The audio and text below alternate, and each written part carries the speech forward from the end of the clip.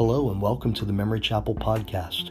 Memory Chapel is a small, rural, non-denominational Christian church located on Vanceville Road in 84, Pennsylvania. On this podcast, we feature an edited version of our Sunday morning worship service at the chapel and the Bible teaching of Pastor David All. Thanks for joining us. And now, let's get to the worship.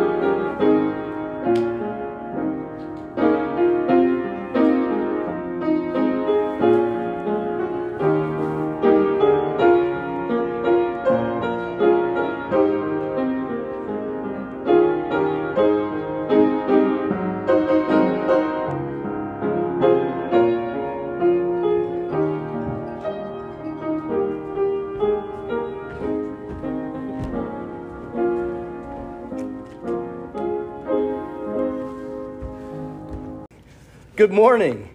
Welcome in the name of our Lord Jesus Christ. It's good to see you here today. Let us pray.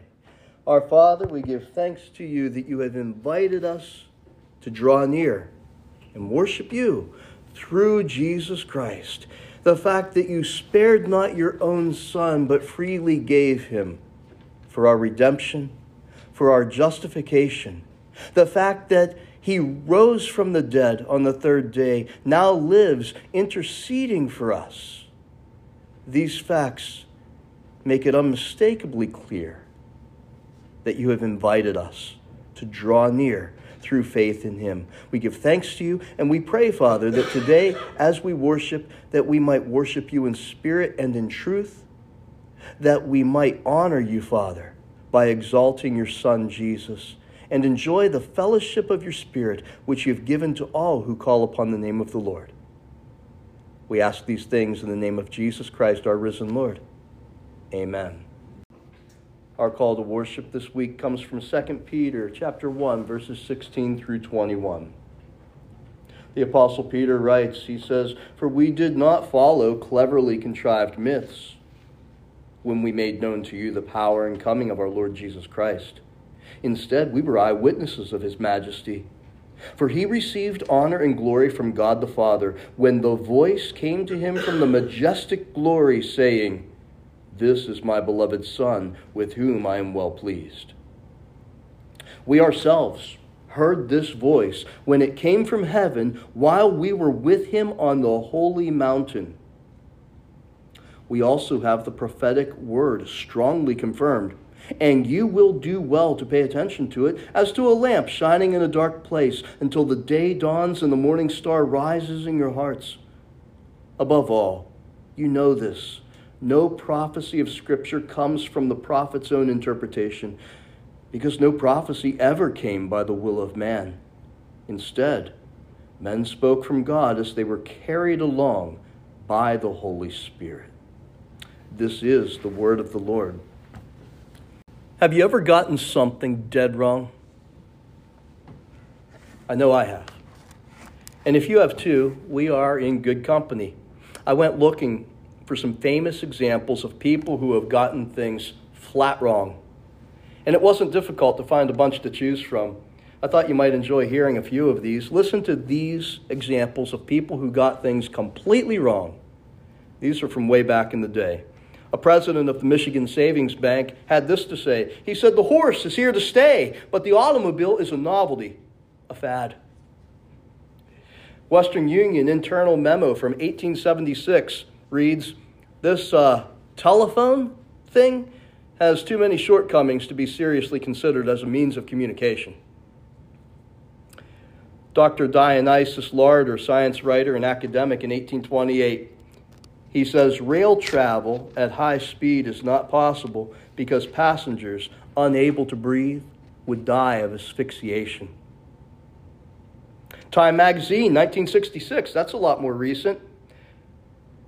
Time magazine declared, "Remote shopping, while entirely feasible, will flop." Tell that to Amazon, right? Lord Kelvin, a noted scientist, in 1883, the president of the Royal Society, he declared X-rays will prove to be a hoax. Thomas Watson, chairman of IBM in 1943, declared, "I think there is a world market for maybe 5 computers." Most of you carry one in your pocket or on your wrist. Darryl Zanuck, head of 20th Century Fox Film Studios in 1946, he had this to say about television. He says, "Television won't be able to hold on to any market it captures after the first 6 months. People will soon get tired of staring at a plywood box every night." Is that a fact? I think those folks missed it just a bit, don't you?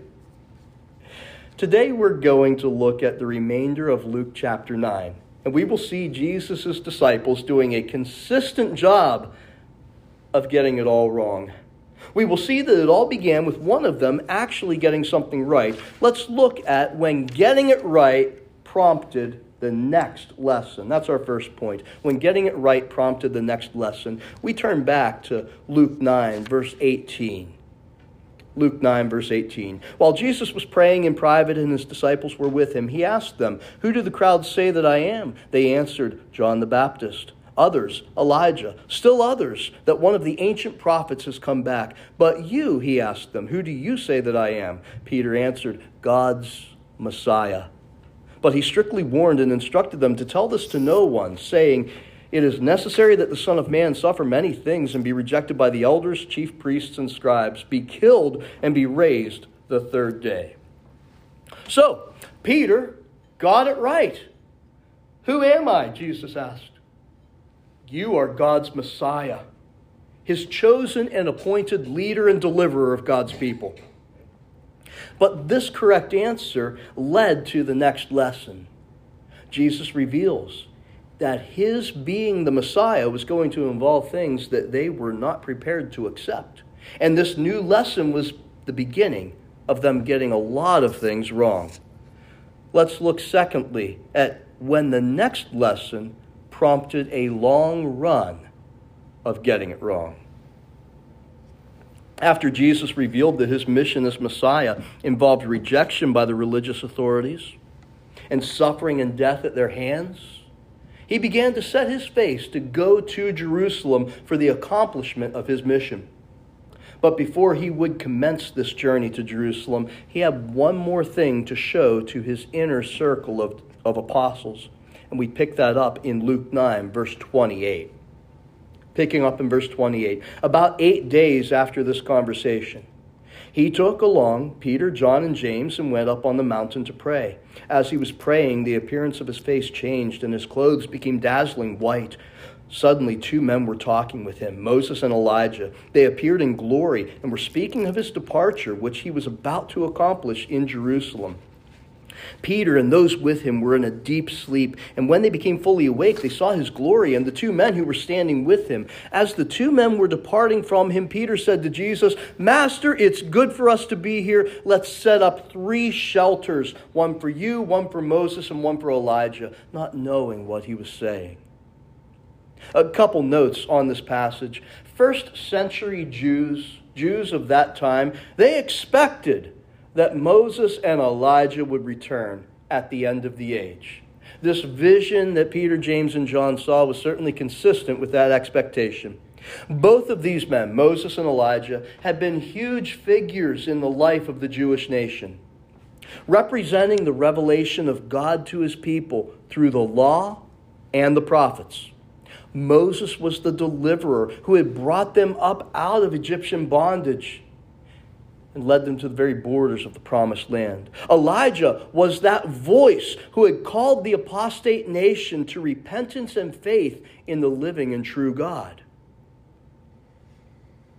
In verse 31, it says that Moses and Elijah were speaking with Jesus about Jesus' departure. This word departure is the same Greek word that is used for the Exodus. You remember what Exodus is? The second book of the Bible. It's also that event whereby Moses brought the people of Israel up out of the land of Egypt. Exodus. It's the same word here. They were speaking of Jesus' Exodus. And the symbolism is too striking to miss. Just as the hand of the Lord used Moses to deliver his people from bondage in Egypt, Jesus would be used to deliver his people from bondage in Jerusalem. What kind of bondage? Spiritual bondage. Bondage to sin and death. Another note. Peter wants to build 3 shelters, it says. Why would that be? This is reminiscent of one of the national feasts of the Lord that was prescribed within the law of Moses. I'm talking about the Feast of Tabernacles, or sometimes called the Feast of Booths, or the Feast of Shelters. During this feast, it was a week-long feast, the people were commanded by the Lord to build shelters or booths, like little huts made of branches and leaves, and they would camp out together as a nation. They'd have a camp out for a whole week of praise to the Lord, worship. Kind of a neat idea, isn't it? The Feast of Booths or Tabernacles. It lasted for an entire week. It almost seems as if Peter wants this experience to last. He's there in the presence of the glorified Jesus. He sees Moses, he sees Elijah, and he says, this is too good to end. I just want it to continue. Let's build some booths, some huts, some shelters, and let's camp out here for a week. Because this is wonderful. Peter makes a critical error, though, doesn't he? He puts Jesus on the same level as Moses and Elijah. God the Father himself moves quickly to correct this fatal error in estimating who Jesus is and the honor that is to be given to him.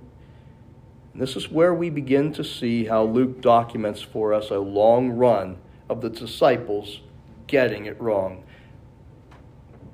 Let's look at 7 times in the rest of this chapter. 7 times the disciples consistently got it wrong on the journey to Jerusalem. We begin with a zealous apostle gets corrected in the cloud. We just read about it, or we just talked about it. Let's read about it now. Luke 9:34. While Peter was saying this, a cloud appeared and overshadowed them. They became afraid as they entered the cloud. Then a voice came from the cloud saying, "This is my son, the chosen one. Listen to him." After the voice had spoken, Jesus was found alone. They kept silent and at that time told no one what they had seen. Peter, in his zeal, had fallen short in his understanding of who Jesus is. No one can deny that Peter was zealous. He was excited, and he wanted the experience to last. But he made a mistake. Pardon me. As important as Moses and Elijah had been in being men to whom the word of the Lord had come, Jesus was the word of the Lord. The Father made it unmistakably clear that the disciples were to listen to the one that he had sent, the living Word of God, who surpasses and supersedes all of the prophets that came before. But the getting it wrong was just getting started. While Peter was getting it wrong up on the mountain in the cloud, some other disciples have been getting it wrong down below at the base of the mountain. What had been going on at the base of the mountain? Some disciples were showing a lack of faith. Let's read about it as we continue with verse 37. The next day when they, that is Jesus, Peter, James, and John, came down from the mountain, a large crowd met him. Just then a man from the crowd cried out, "Teacher, I beg you to look at my son because he's my only child. A spirit seizes him. Suddenly he shrieks and it throws him into convulsions until he foams at the mouth, severely bruising him. It scarcely ever leaves him. I begged your disciples to drive it out, but they couldn't." Jesus replied, "You unbelieving and perverse generation, how long will I be with you and put up with you? Bring your son here." As the boy was still approaching, the demon knocked him down and threw him into severe convulsions. But Jesus rebuked the unclean spirit, healed the boy, and gave him back to his father. And they were all astonished at the greatness of God. When they came down off the mountain, the first thing they're confronted with is this news. Jesus' disciples were unable to drive out a demon. This would have been a major step backwards from earlier in the chapter. At the beginning of the chapter, we read about how Jesus had commissioned his 12 apostles, and he had sent them out after having first given them power and authority to heal all diseases and to drive out demons. Jesus spends a little bit of time on the mountain, and he comes back down. And the first thing he's confronted with is, "I asked your disciples, but they couldn't help." Jesus, you can almost sense his exasperation and frustration at this point. He says, "You unbelieving and perverse generation." Who's he talking to? Is he talking to the father of the boy? I don't think so. I think he's talking to his disciples who had failed miserably to do something that he had empowered them and commissioned them to do. And Jesus notes that it is because of unbelief that they're unable to help. And he knows his exodus, his departure is coming soon. He has poured so much of himself over the bit of time that they've had together, over and over again. He's poured into these disciples, and still he comes back to find they're at this same point where he had initially found them, a point of small faith and unbelief. He takes this occasion of their spiritual failure to once again teach the lesson that they had not understood a week earlier. Let's continue reading to see how all of the disciples were spiritually dull and afraid to ask for insight. We pick up in verse 43, the second half of the verse. It says, "All the people were astonished at the greatness of God when Jesus healed this boy who had been afflicted by the demon. While everyone was amazed at all the things he was doing, Jesus told his disciples, 'Let these words sink in.'" Pause. "I know that you are still unbelieving and faithless. Let these words sink in, because I don't have long to get this point across to you. Let these words sink in. The Son of Man is about to be betrayed into the hands of men." A week ago, I know I taught you this. You didn't get it. We've got less time now than we had a week ago. Let it sink in. I am about to be betrayed into the hands of men. But they did not understand this statement. It was concealed from them so that they could not grasp it, and they were afraid to ask him about it. Jesus continued to impress upon them the essence of his messianic mission, but they simply couldn't conceive how Messiah could fail to conquer his enemies. How could he fall to his enemies? What's worse than their spiritual dullness is this: none of them asked for clearer understanding. Think of it. They didn't understand. They could have done something about that, right? They could have asked. And in their unbelief, they were too afraid. I think that spiritual malaise does this to us. Spiritual dullness rather than seeking wisdom from God, we stumble on in our stupor. That's what they did. As far as getting it wrong was concerned, these disciples were just getting started. The next thing we see is that they were arguing. But what was their disagreement about? In the next section, we see some disciples arguing over position and prominence. This is the fourth thing that they were getting wrong. Luke 9, pick up in verse 46. An argument started among them about who was the greatest of them. But Jesus, knowing their inner thoughts, took a little child and had him stand next to him. He told them, "Whoever welcomes this little child in my name welcomes me, and whoever welcomes me welcomes him who sent me. For whoever is least among you, this one is great." The disciples, who have at this point begun to string together epic fails one after the other, now add to their tally by bickering over prominence and position in Jesus' administration. Jesus has to humble them by directing their attention to a child that he brings to stand by his side. So you guys want to argue over who's important? You boys want to duke it out over who's the most prominent? I'll show you what matters to me. And he brings a humble child to stand at his side. While the disciples are all jockeying for position, who's going to be at Jesus' right hand, Jesus brings a little child over. True greatness, Jesus teaches them, is found in humility and service to others.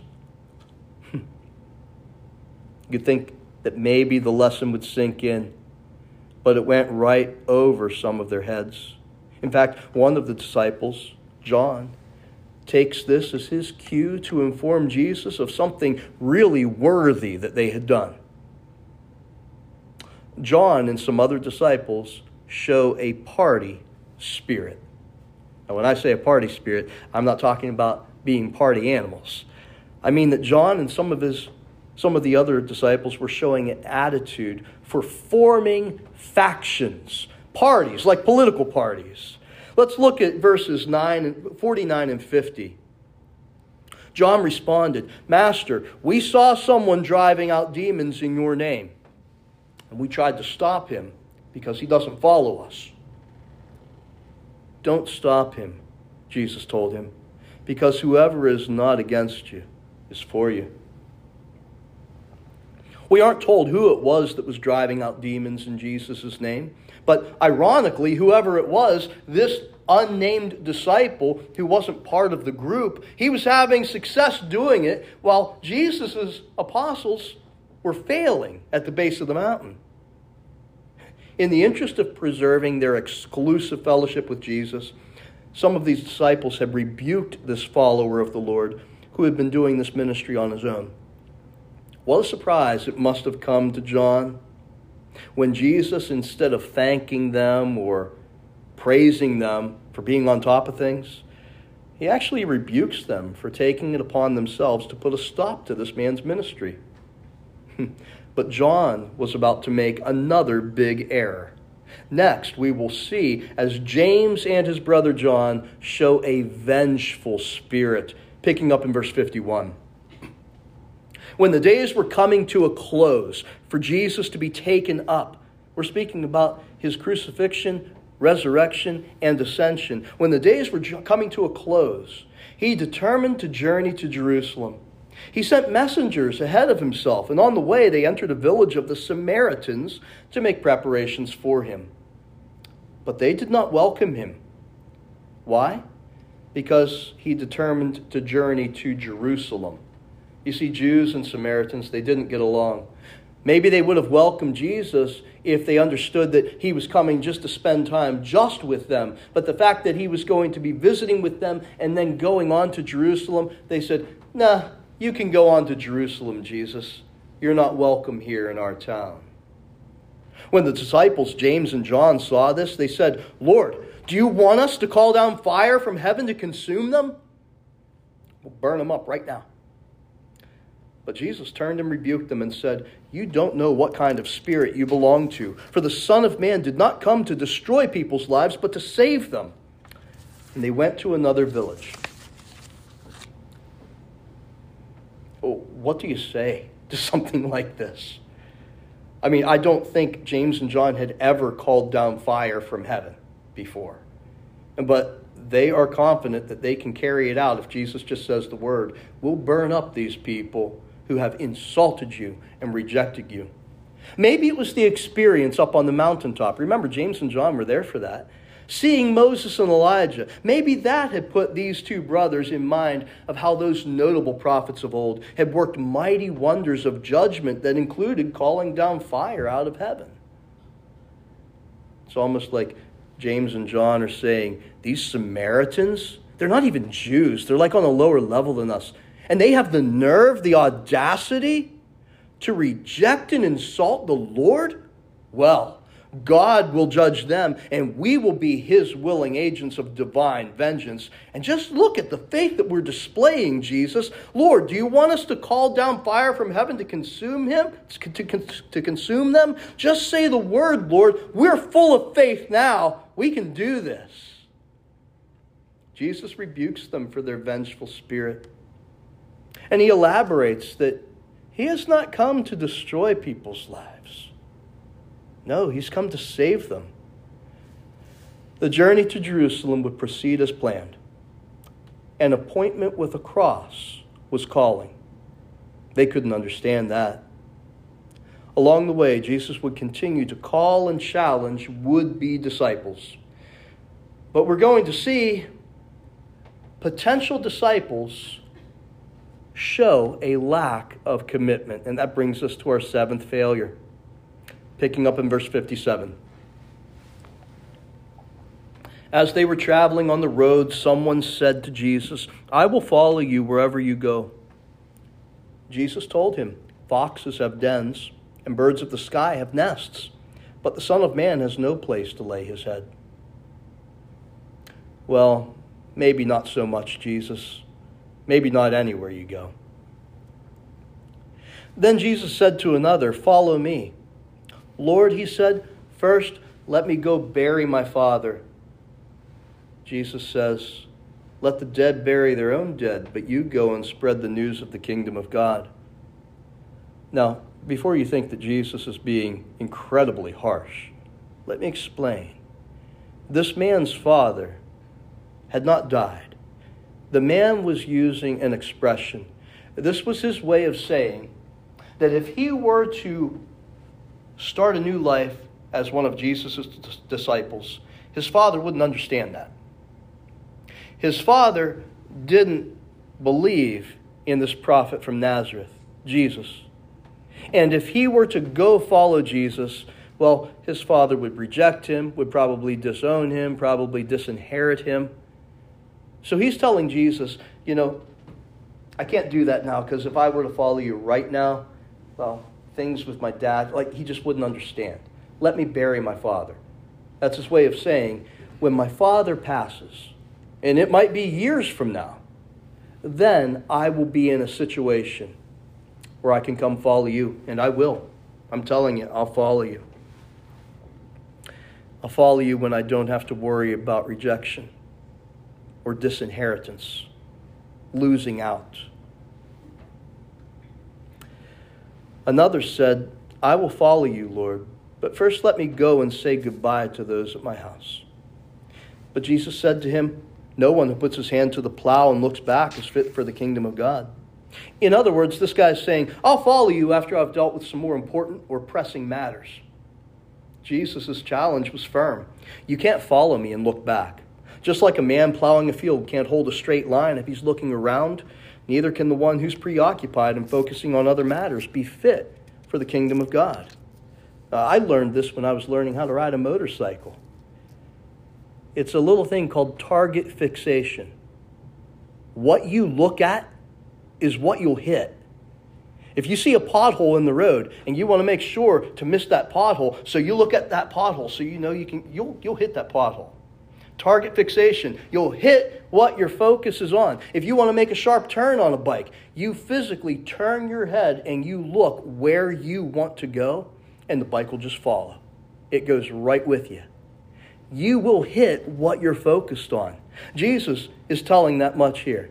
He's saying, no one who wants to follow me, who wants to enter the kingdom of God, is going to hit the mark if they're distracted, focused on other things.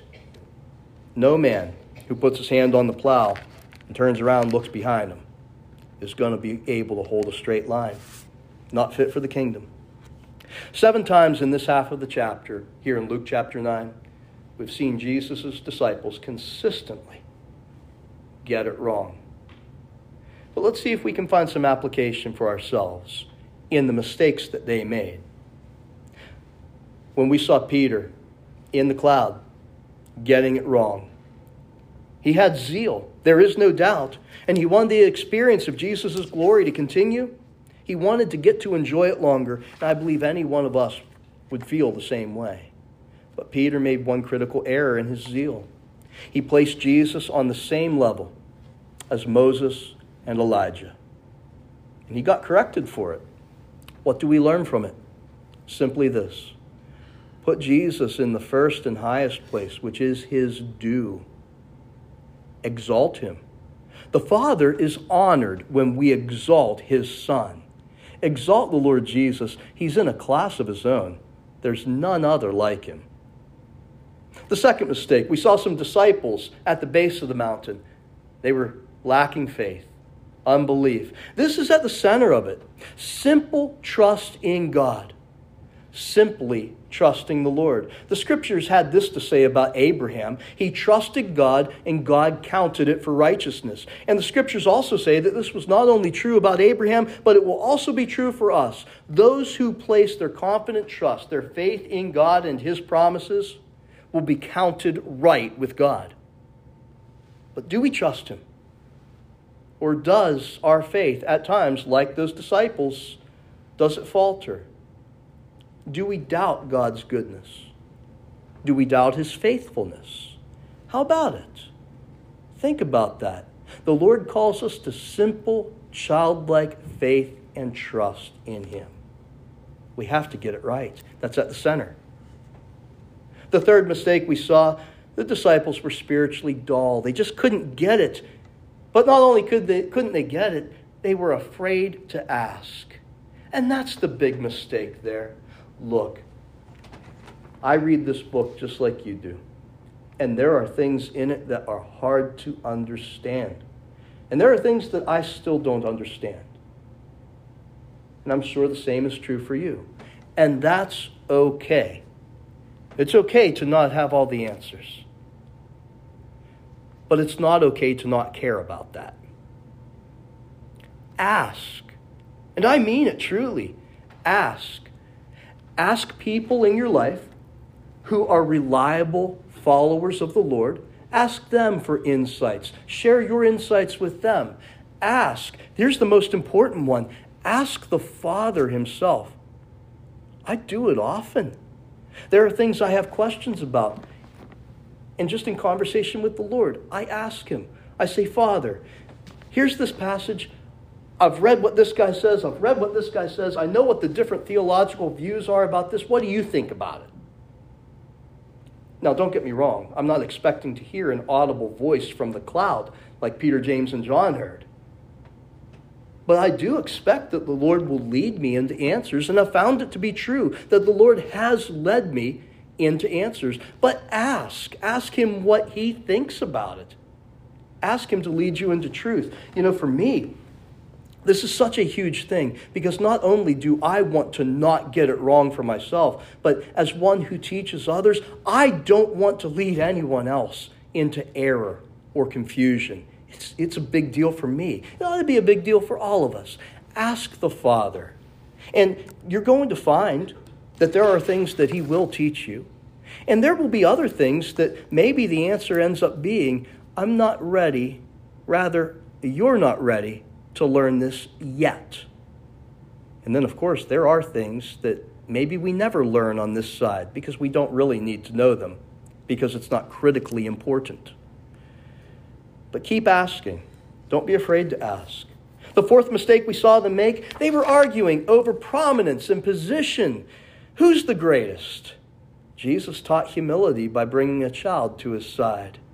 He said, whoever receives this child in my name receives me, and whoever receives me receives the one who sent me.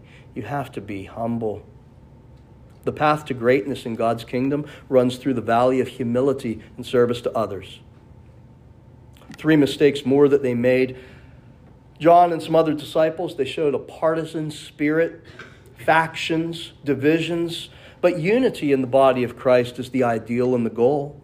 In our study last year of Paul's first letter to the Corinthian church, we saw a church that was very much caught up in partisan attitudes, division. I follow Paul, I follow Peter, I follow Apollos. What's the correct attitude? Generosity, love, humility. Each one of us looking upon the other as better than ourselves, looking out not for our own interests, but for the interests of others. That brings unity in the body instead of division. If we're concerned about our place or position or how big we look, that just creates division and disunity. The 6th mistake, James and John, they showed a vengeful spirit. We'll pay those people back for you, Jesus. Just say the word. We'll call down fire out of heaven. But love and compassion towards brothers and sisters. Mercy towards those who are on the outside. That's the rule of the kingdom. Jesus said to them, you've got no idea what kind of spirit you're of.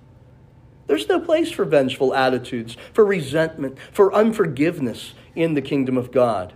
Among brothers and sisters, love, compassion. Towards those who are outside the family of faith, mercy. There's no room for resentment and hard hearts. Understand, these things are not peccadillos that God is willing to wink at. These are heart issues that He will deal with if we don't. The last failure was one of potential disciples showing a lack of commitment. Understand, Jesus hasn't changed the terms or conditions. Following Him, He says it's total commitment. 24/7, 365. Sunshine followers, they're in abundance, but Jesus calls upon His disciples to live sold-out lives in commitment to Him. And you might remember that bit about taking up our cross daily. Daily dying to self and self-interest. Surrendering and submitting our will to the will of God. Loving not our own lives unto death. Those weren't metaphors, they weren't figures of speech. He really means it. I invite you to return often to Luke chapter 9. It's written for our instruction. Consider the ways in which the disciples consistently got it wrong. At that time, they were failing and falling on their faces over and over and over again. Consider those things and reflect upon how we ourselves can fail and can fall just as flat as they did. And understand that within each of these failures, there is a lesson. There is a corrective lesson that points us to a proper understanding of what it really means to follow the Lord Jesus. Let's pray. Our Father, we thank you that in your word, you have revealed not only the good things, the positive things, but also the mistakes, the stumblings, the failures along the way. We can learn from the lives of these men and women who failed to understand, who failed to ask, who failed to commit, who failed to have faith, who failed to show love and generosity as they jockeyed for position, prominence, and displayed sometimes vengeful and unforgiving spirits. Father, from their failures, we can recognize our many failures as well. And we can learn. We thank you that you are patient with your people, and you invite your people to learn, to take your yoke upon them and learn of you, because as you told us, Lord, your yoke is easy, your burden is light. Father, we pray that we would take your yoke upon us, become true followers of you, and learn what it means to be a follower of the Lord Jesus Christ. It's in his name we pray. Amen. Jesus has been made for us the wisdom of God. He is God's true word. He is the beloved Son in whom the Father is well pleased and upon whom he has set his stamp of approval. And the Father invites you. Listen to him. He has the words of life. Take his yoke upon you. Learn from him. Know what it means to be a follower, a disciple of the Lord. We will fail along the way, just as those apostles of long ago did. But we will learn, will we not? We will rise up because we are joined to him. We are in him, and he in us. God dwells in the midst of his people. He is their God. He calls us his people, his very own, the apple of his eye. Trust in his goodness. Seek his help in times of difficulty. May the grace and peace of God our Father and the Lord Jesus Christ be with you today, this week, and forever. Amen.